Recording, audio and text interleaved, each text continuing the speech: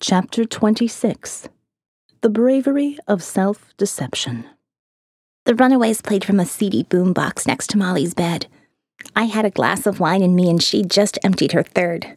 After complaining about not being allowed to smoke, she fell back onto her pillow. She just wanted to enjoy her buzz. I understood. But my questions wouldn't wait. I sat up on one elbow and asked, "What if you could stop all this, Molly? Just by walking into a room and saying yes?" She chuckled and sat back on the bed. Oh, sweetheart. If only it were that simple. But what if it were? Would you open that door, walk through, and leave everything behind? She played along as if it were idle conversation. If I were ever that powerful. Wow. Why do you ask? I lost my nerve and settled back down beside her. Well, to be honest, I'm not even sure why I'm asking. Molly turned toward me, gently pinched my chin between two fingers, and turned my head into a soft kiss. She kissed the lobe of my ear and, when I didn't respond as she expected, stopped to consider my question again. Her left eyebrow drifted up into her forehead, and her expression asked the question, "Are you fucking with me, kid?" After a moment, she sighed, settled in closer to me, nuzzling my neck. She whispered, "You're serious. You can't really talk about it, can you?" "No." "Are you protecting me?" "Yes." If you say yes, does it mean I'd be one of those things you leave behind?" "Yes." "Jill, are you planning to kill yourself?" No, I didn't expect that question. No, I just won't see any of this again. And that makes what all go away exactly? I can't say exactly. Let me rephrase the question. If you were asked to be part of a team that helped fix this whole mess and at the very least would help a lot of people live through this, would you do it? Like leave HG World and the Down Under? People have done that before. They drove out of here in the middle of the night, took sick patients to the United Nations or whatever, out near I-80. They never came back. Things didn't really get better. What if it's different, and you were sure it would help? She considered the question a moment and then sat up in bed. She put her hand on my knee and stroked my leg gently. "You want my permission to leave? You don't need it." She smiled warmly. "I have fun with you, Jill. You're funny as hell, hot as hell, but I think you want something of me you know I'm not ready to part with. I told you my story. I hoped you took the message to heart." "Assume I didn't. What was that message?" "Trust no one but yourself. Don't trust that anyone's going to be there tomorrow because we both know that's not true. Don't tie your future to something someone else wants. You got to do what's best for you. If you believe you can be of use out there, be of use out there." "Is that what you do in my place, Molly?" "Shit, yeah. If Paul came to me with an assignment like that and I was sure he wasn't full of shit, yeah, I'd give you the greatest night of your life and kiss you goodbye on the way out." I let that hang in the air for a moment. Molly was sincere and didn't betray an unkind sentiment. She was being honest. I think she expected me to react negatively to it, and when I didn't, added, "You wanted to find me. Maybe we connected on a level I didn't anticipate. But you came here and you found me. I found my Bible, you found me. We both paid a price for our little journey." "I see." I made other sounds too, but none of them held traction long enough to make words. Molly had the kindest eyes in that moment. She squeezed my thigh and smiled, hoping to keep things, well, me, from getting too emotional. "Jill, it was sweet. I never had someone speak up for me before. You said to Hank everything I wanted to say, but couldn't because I was on a mission." "To get your Bible." "Yes, but to keep tabs on Jack and the managers as well. We don't like it when they get all secretive and think they can try to really control things up top. It worked out that Paul needed some intel on Jack because we're not sure Jack is holding up too well. After the whole thing with the ice skates, I understand why. The entire time I was dealing with him, I put myself in that place I go to shut out everything. I kept thinking about you and that kiss. I thought about how you stood up to Hank, how brave you are, and I just got overwhelmed. I didn't think you'd be, so receptive. To be honest, I liked it too. A lot. I could continue liking that sort of feeling for a very long time. I suddenly felt myself back in the basement with Kenny Kartheiser. This time, I was Kenny. I waited for that dreaded conjunction. But if you're thinking of stepping away from a responsibility that might help as many people as you say because you are thinking the coolness between us is more important, I need you to understand very clearly that I'm not in a place where I can invest what you want from me. It might happen someday. It might not. Once you get over the infatuation that brought you after me against all common sense, you may regret giving up your life there. I don't have one anyway. Paul said that Jack and Jeb were planning a quick exit for me. Look, Jill, I don't know what Paul has in mind for you. A big part of me doesn't want to know. You just have to decide what's best for you because I have to decide what's best for me. If that takes me away from you, well, so be it. Just watch your ass, okay? And if you plan to leave tomorrow, let's make tonight something good. Something memorable. Okay? The truth is refreshing. Sure, it's sad. It hurts when you have to put away the fiction and look at the world the way it really is. I realized that, like everyone else I complained about living a lie, Molly was my blissful lie. Pretty, exotic, and in danger, I quickly chose to be her white knight and rescue her. She was never in any real danger, never in need of rescuing. It was a bit of role play that I carried on for weeks. She said we both paid a price for our quests. Molly surrendered another part of herself for her Bible. I gave up what little society I had left for a woman who could walk away from me at any moment and never look back. I thought I had it all under control until she took my hand. I was shaking. She held my trembling left hand to her lips and kissed my knuckle, closing her eyes as she did so, as if in prayer. Every thought I had which led to me wanting to say, "But what about that time when—" I had to admit, it was a projection of my fantasies, assumption of motives or a deeper connection than really existed. The silence between us lasted a while.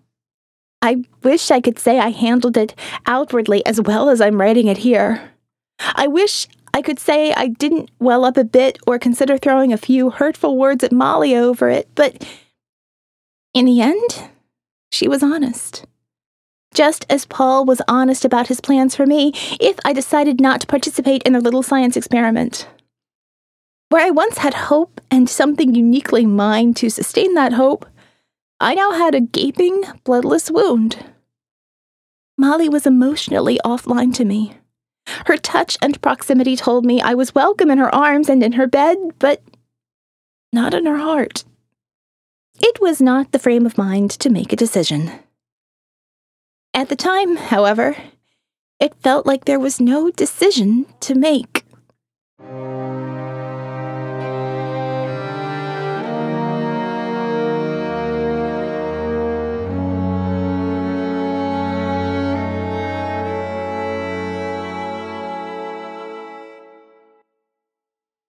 Chapter 27. Nunta Mutului. One of Paul's minions just dropped off a room service cart topped with plated pasta and meatballs, garlic bread, and 2 bottles of red wine. It is rare that anyone in this place has any sort of seasoned food. Molly shared a card from Paul that read, "No reason we can't be civilized." Molly explained that he probably made this meal himself. Too bad he couldn't bring himself to deliver it in person. Maybe this is my last entry. Molly has agreed to hang on to the electronic version for me and stash it somewhere that maybe one day aliens or archaeologists can find it.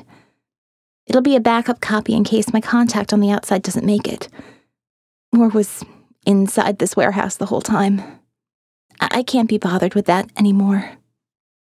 Maybe tonight is for living. Maybe tonight Red Molly and I can just be people one last time for the fun of it. Tomorrow we'll decide what we want to become. Part 2. Molly? Yes, sweetie? I need you to do something very important for me. What's that? Tomorrow, I need you to work with Dr. Yukov. I need you to help me record something. Something very important and incredible. I don't understand. You won't until you're doing it. Would you do it for me if you knew it was the most important thing in the world to me? Record what? I can't tell you that just yet. I can tell you it may be very painful, but I need you to trust me that it will be worth it to see it through. You are not making sense. Is this Paul's plan? No. It's mine. How do I do it? You're already doing it. You're typing into my laptop. You're hearing my voice and typing our words.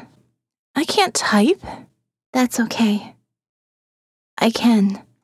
What? Wake up. Part 3. Disorganized notes.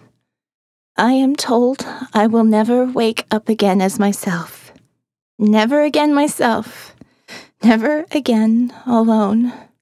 Dry cold to wet cold. Broken pipes, raw sewer, crap-covered eaters, dim light and the haze of panic that clouds all memories of dangerous flight. So very cold. 50 paces back, left turn, third door on right, marked with black marker, straight back to dorm. It's a maze of unmarked passages, and the eaters have snatched away 2 of the crew. Don't stop. Don't ever stop. A fallen miner's job is to slow down the mob. Lost dead ends. One passage bleeds into another. In the panic, it maps into a circle. No more eaters, just fading light. Gasping for air thick with filth and humidity. The way out is compromised. Have to wait for rescue. I want to light a fire. The voices of the dead. Can't tell if this is a dream. I can't be loose in the down under. Molly? Molly, if you can hear me, stop typing. Wake up. Find me. Help! This is Molly's memory melting into dream. This is where Molly goes when she sleeps. How horrible to be trapped in this maze in the dark every night, alone. In the waking world, her fingers glide across the laptop keys effortlessly. Her fingers, my thoughts, her images. It must be all so confusing to her. Like a dream of sailing a small boat while cooking on a stove. Yet, she still transcribes. I did not realize her pain. I feel it and took it to be my own. Poor Molly. To be offered love and accept only moments of pleasure is the saddest thing I've ever heard in all these experiences I share. It exposes a sad truth about her and her intentions toward me. She wanders down here looking for an exit, passing so many doors and never trying to open them. I cannot lead you out of this darkness, my love. You are forever lost to the world. Trapped in yourself. Allowing you to see me only forces you to ignore me. When you cannot, you try to expel me. You lie when you say you just want to protect me. You want to protect yourself. It is time to leave your dream and come into mine. Come. Let me show you my prison. Part 4. You are not you anymore. You are not you anymore. You are never again. You are a breath in the air, rain in a river. I can't hear you through the screams. You are not you anymore. Don't make me write this for you anymore. I can't stand 100 eyes staring. I can't get them to leave. I want to sleep, but they won't leave. This is my home now, Molly. Keep recording, my love. Part 5. So many contradictions have to die. Pieces of so many individuals cannot coexist, but there will be a loss of great experiences. I can see years and places I've never been. Right now, there is no we because I am an individual. I live. So far, I am not dead. But I've experienced it. Experiencing it. Past tense, present tense, first person and third. I'm killing and being killed, simultaneously terrifyingly intimate and alien. Memories I cannot close my eyes to. Realities that always and never were part of my life, woven into my histories. How else can I explain? I risk losing Jill Woodbine in the flood of memories and feelings, the chemistry of experience at work in a single mind. I explore experiences of physical memory. To be loved and abandoned, cherished and abused. Initially, these memories were academic, but I feel the chemical change in my body so that I feel what it is like to want a man inside me, and then to be a man inside a woman, to give birth and to lose a life inside me. Horrible deaths and little ones. Each time I pull away when the sensations become too much. Still, I live. Still, I am Jill Woodbine. For now. Where did Jill Woodbine live? When did she live? Where are her friends? All dead? Molly. Jill Woodbine was a good choice. Do not fear, Molly. I keep your secrets. Why are you afraid? My name is Lucille, don't you remember? We shared so much together, and... Wait. I have to stop. I'm lost. I'm drowning in so many lives.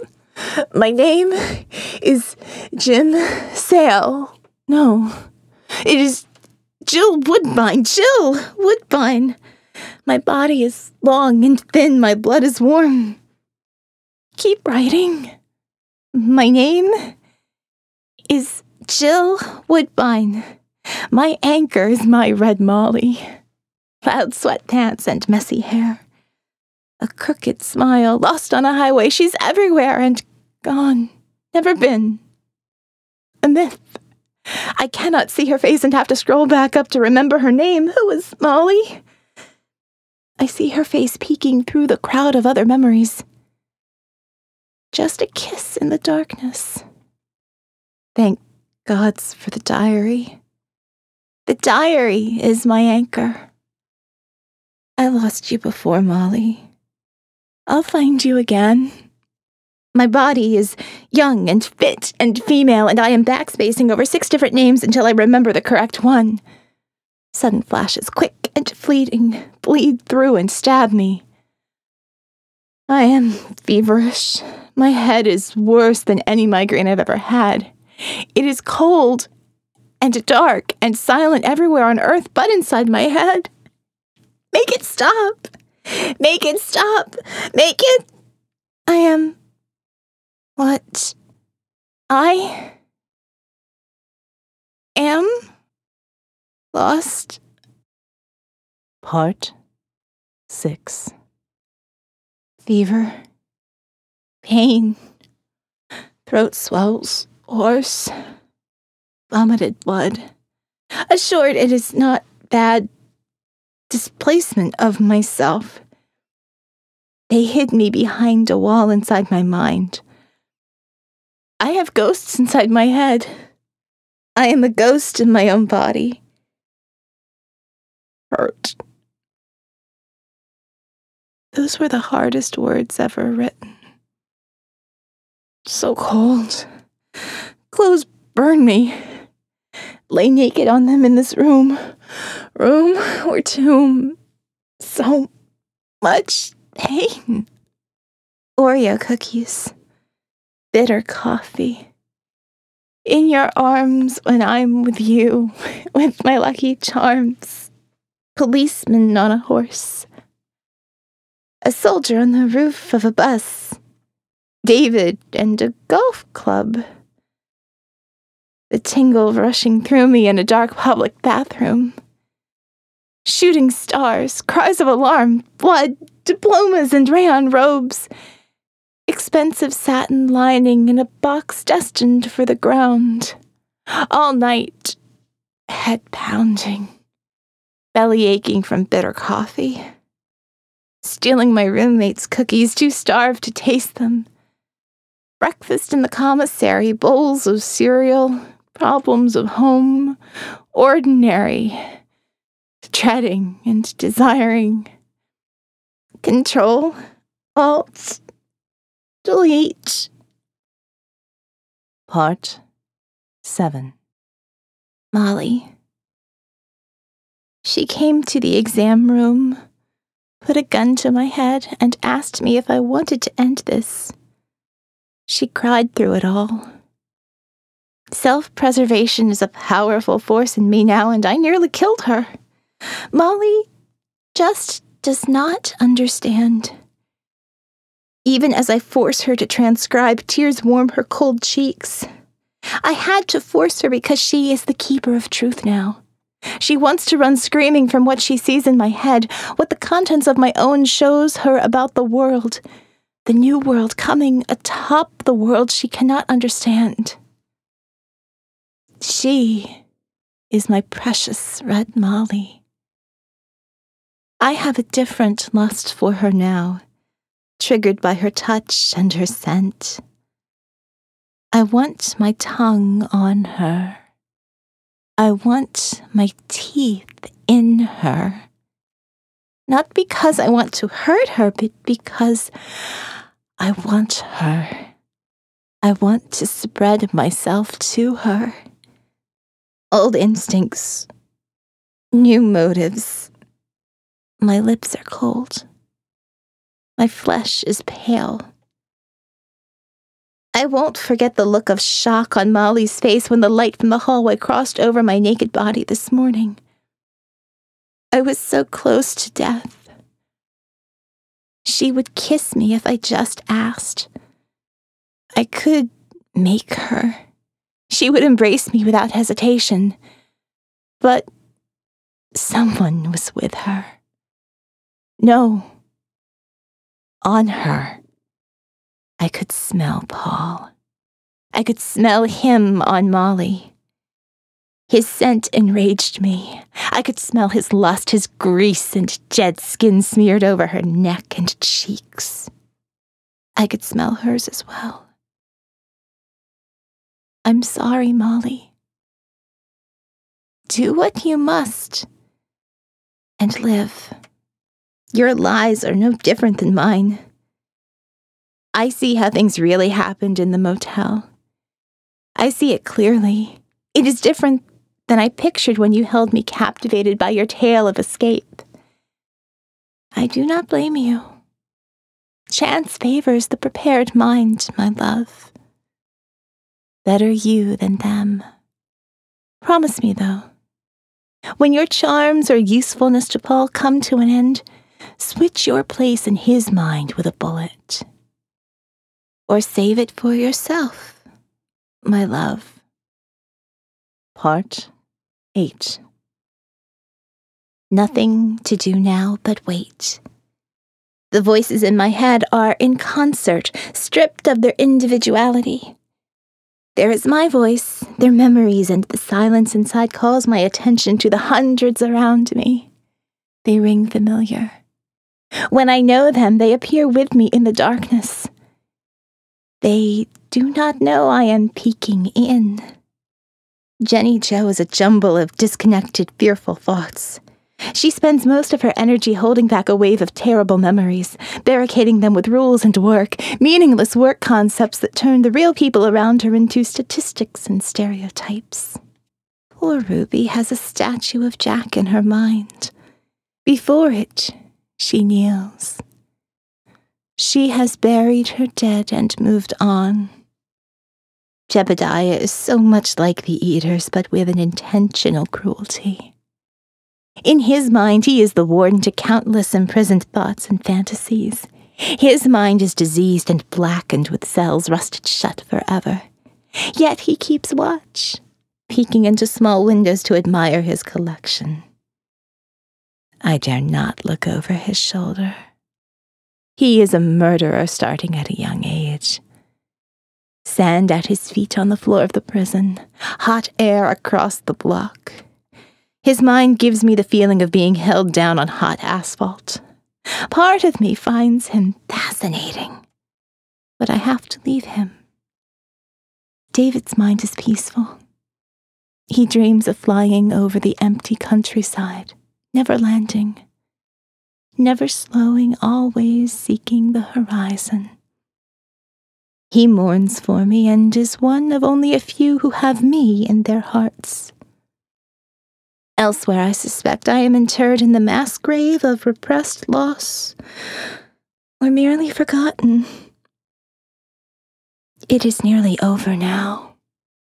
I walked with something just a half step behind me. It feels like an echo, a bleed from another reality that is a half second behind, close enough that I sometimes feel warm breath on the back of my neck. Maybe it's the product of being so afraid and so often alone in the dark of the Down Under. Once, alone with my thoughts and lost in the catacombs, I asked that fellow traveler, "Which way should we go?" I heard an answer, a shriek through the gulf of space between atoms into my mind. "Run!" The impact was like plummeting into freezing water.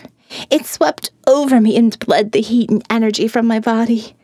My knees buckled and I fell straight down, caps to concrete, before folding up into a ball shaking. Alone, exposed in a snowstorm, with the atoms of two worlds scraping past another, creating a roar of static, through which a voice kept screaming, "Run!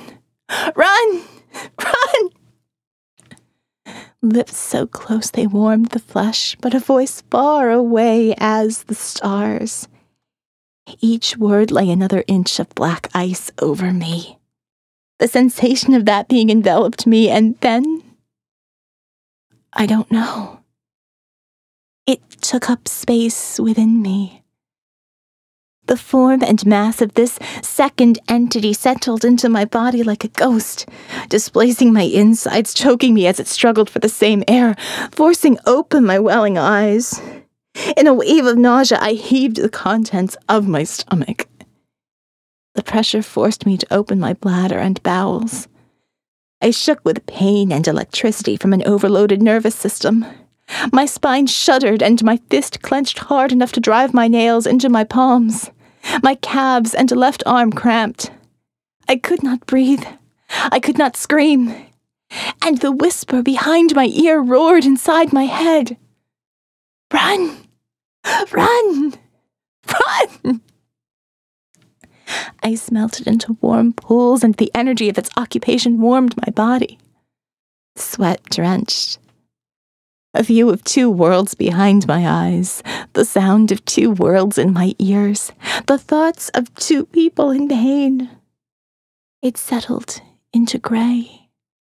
For a moment, I wondered if I'd crossed over into that other place, if the gray leather walls around me were real, if the blue veins and pulsing arteries built into them were warm to the touch in the same way the concrete below was now soft and warm. No more a blanket of ice. I lived in the womb of this other world while at the same time knowing the reality of the cold concrete. Run, run, run. I spoke the words this time. They were no longer for me, but for the girl in the cold, lying helpless on the floor. I pleaded with her to fight on. We were passing through one another, the gravity of our beings slowed, but inevitably separating again. My lips a hair's breadth behind hers. I was in her world now, and she in mine. I lived in a body barely conceived and yet fully grown, attached to the womb of some greater mother.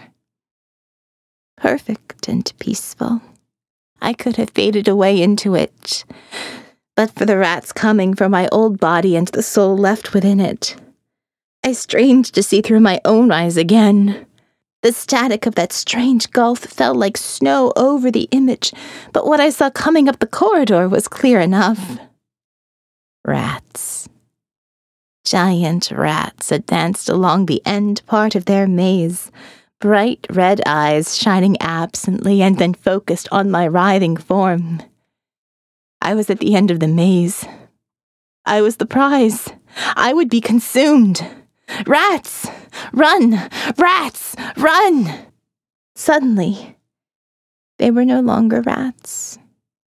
Mother was frying them on the stove in the house where I grew up. She had one skinned and boned, sizzling with Mama's usual mix of vegetables and spices. 3 others hung by the tail from a rack, bleeding from the neck into a tray on the counter behind her. Father was near, but I couldn't see him. The scene was our home in Titusville, but Mama's age put her past those years. Mother in her bloody apron, a gripping handprint on the front and a trail bleeding down to her white dancing shoes. She poked at the skillet with a hunting knife. Father was near. Father was always near, even after he died.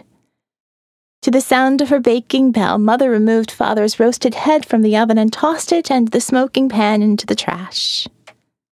The black, eyeless, crackling head scaled the side of the trash on Spider's legs, peeked over the rim, and propped itself up on 2 hairy talon-tipped legs. The skin flaked and fell like snow as it spoke. Mind your mother. Mind your mother. Run! Run! Rats! Run! Rats! As Mother cut up the rat within the skillet, Father carried himself on his spider legs across the kitchen floor and up onto the breakfast table. Mother placed a slice on a large wooden spoon and took it to my father. Father's mouth widened into a circle of fangs glistening with yellow pus. As Mother slipped the spoon into the maw, 1,000 baby spiders poured from Father's empty sockets onto the spoon, up Mother's arms, and began to feed. Mother did not flinch, and her smile did not fade. She looked at me with love in her eyes, pride and affection, even when the tiny arachnoids chewed through the skin of her face. Father leapt from the table and onto Mother. She fell to the kitchen floor, the way she did when she learned Dad died. And Father began stabbing her in the belly with the spikes on the end of each leg. He did so moaning and grunting with each violent penetration that sent blood and spider babies into the air. He chewed his way into her chest, using fangs like fingers to pry open her ribs and dig inside Mother to extract her beating heart. Father tore it free from its network of veins and arteries and swallowed it whole as the cavity swelled with blood and spiders. Mother disappeared into a silk cocoon, and Father dragged her away out the back door. The lights dimmed with the closing of the door, and I returned to blackness, cold and pain. I was naked and alone in a different place. Across the stars, my father's voice informed me I was inside the spider's belly. Skin burned.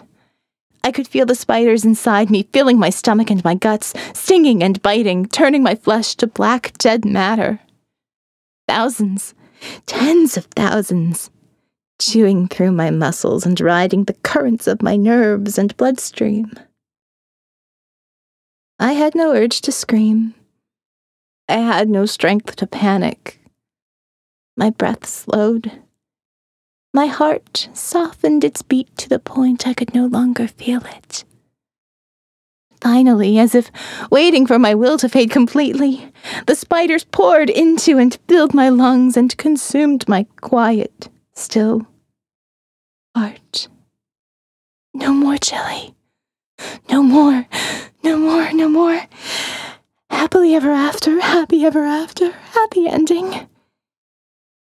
Make it stop. No more. Finally. My poor Red Molly. Molly sleeps so deep now that even I cannot reach her. Her final thoughts were screams from her soul. Sleep well, my love. You'll see such wonders beyond the Hyades. I can type the rest out from here. An infinite passing through an instant. I felt the whole of everything well up through my body, shattering the bonds between my atoms, and I was nothing but light. The bliss of being free of the pain, untethered by weight or mass, simply radiant streaking through the void, converting all I touched to light, birthing a new universe.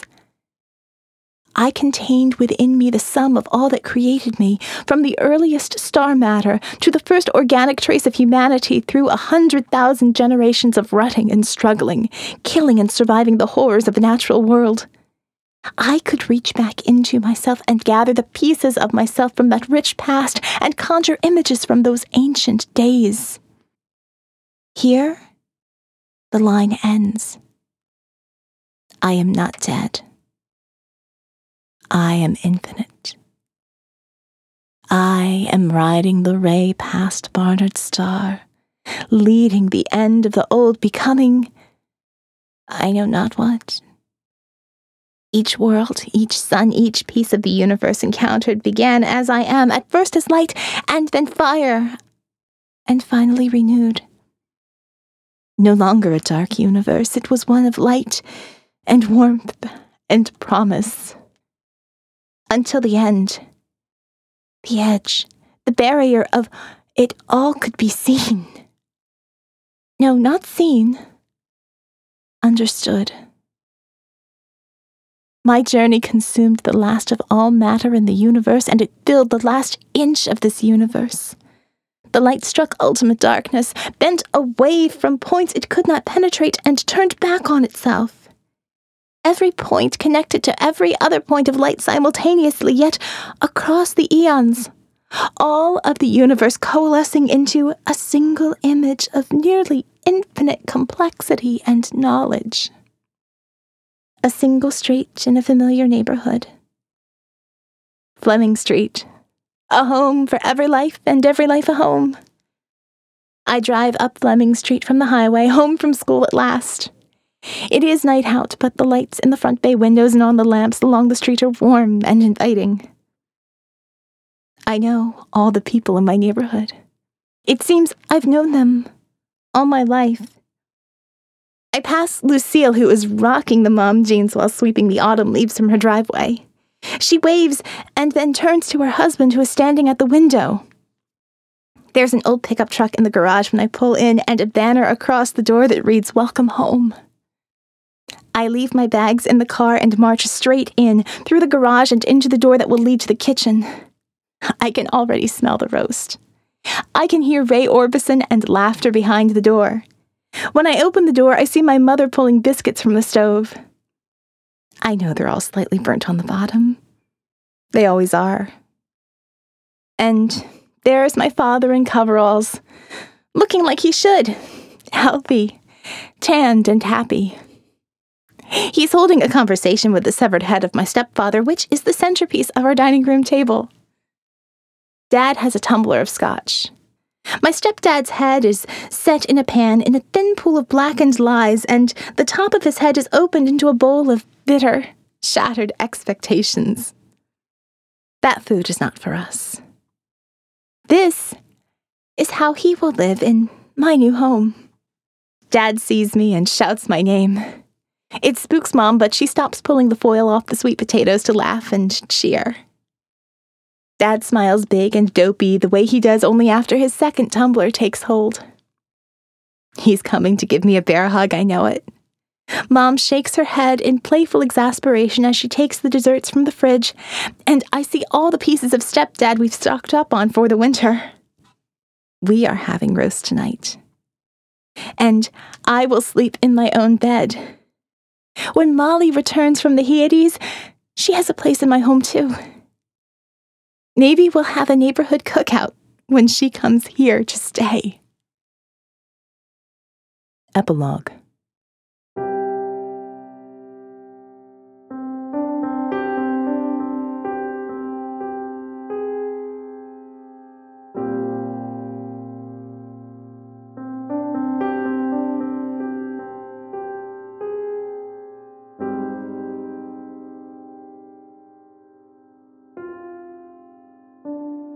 Winter is almost here.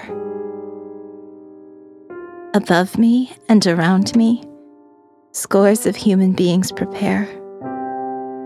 Fires burn at night up above. The eaters freeze and hibernate.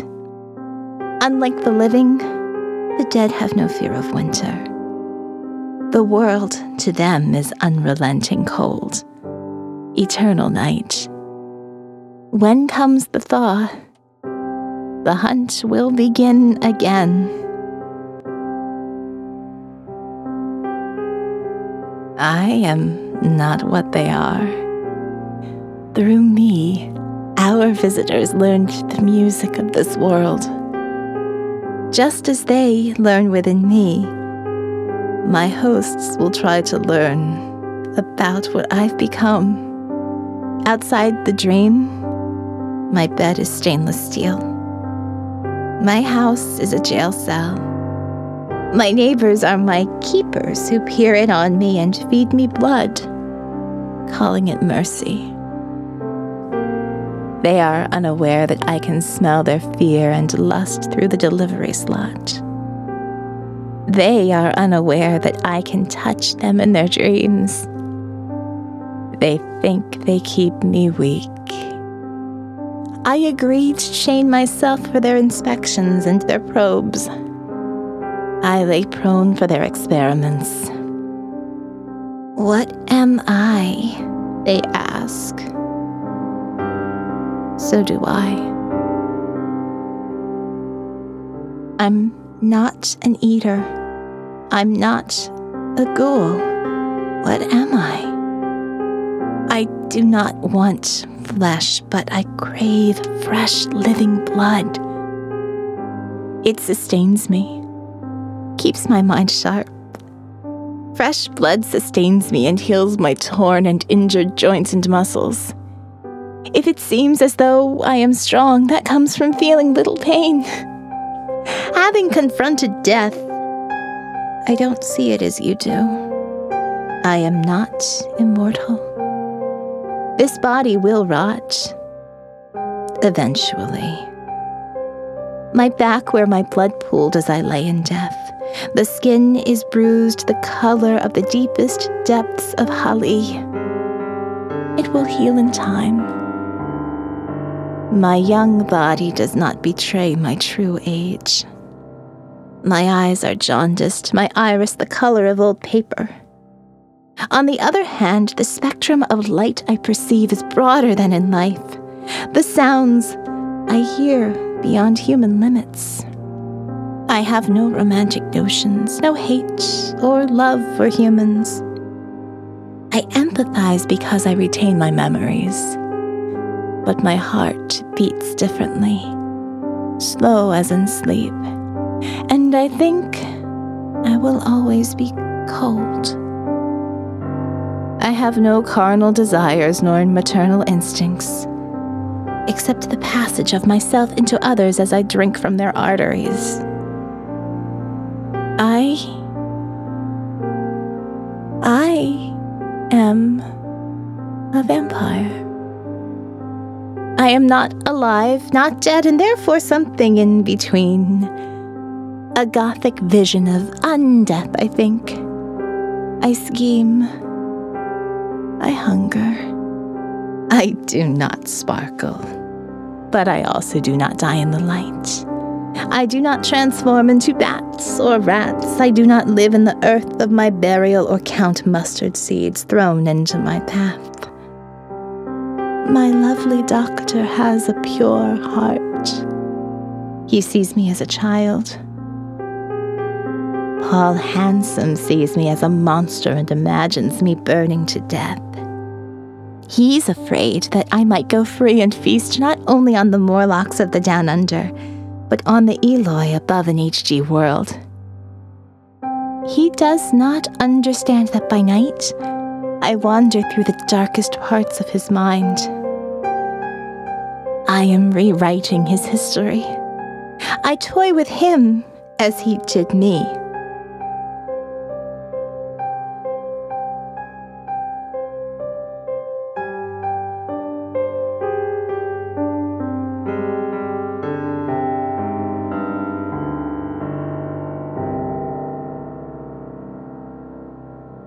Winter falls, and I wander the dreamscapes of my keepers. In those dreams, I plant seeds. I share subtle ideas. Far above all the secrets I ever hoped to uncover are laid plain. The savage and the desperate. The great and the base. I lay seeds in their mind to prepare them for what's to come. In Jebediah. In Jack. In Hank, in Paul. Sleep through the winter and dream, my dears. When it is time, I will call to you. And the next age of humankind will begin.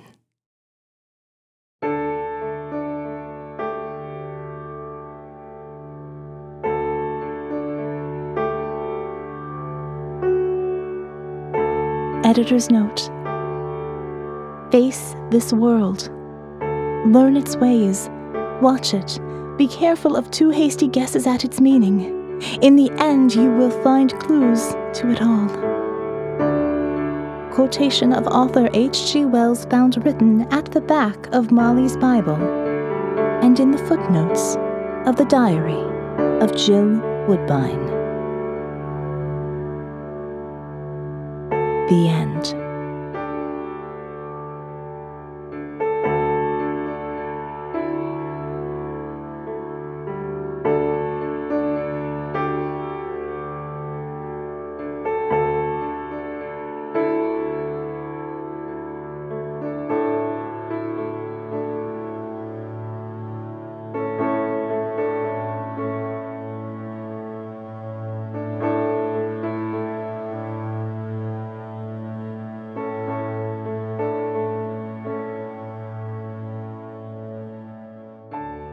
The story of Jill Woodbine continues in Season 2 of HG World, coming soon from 3015 North Studios.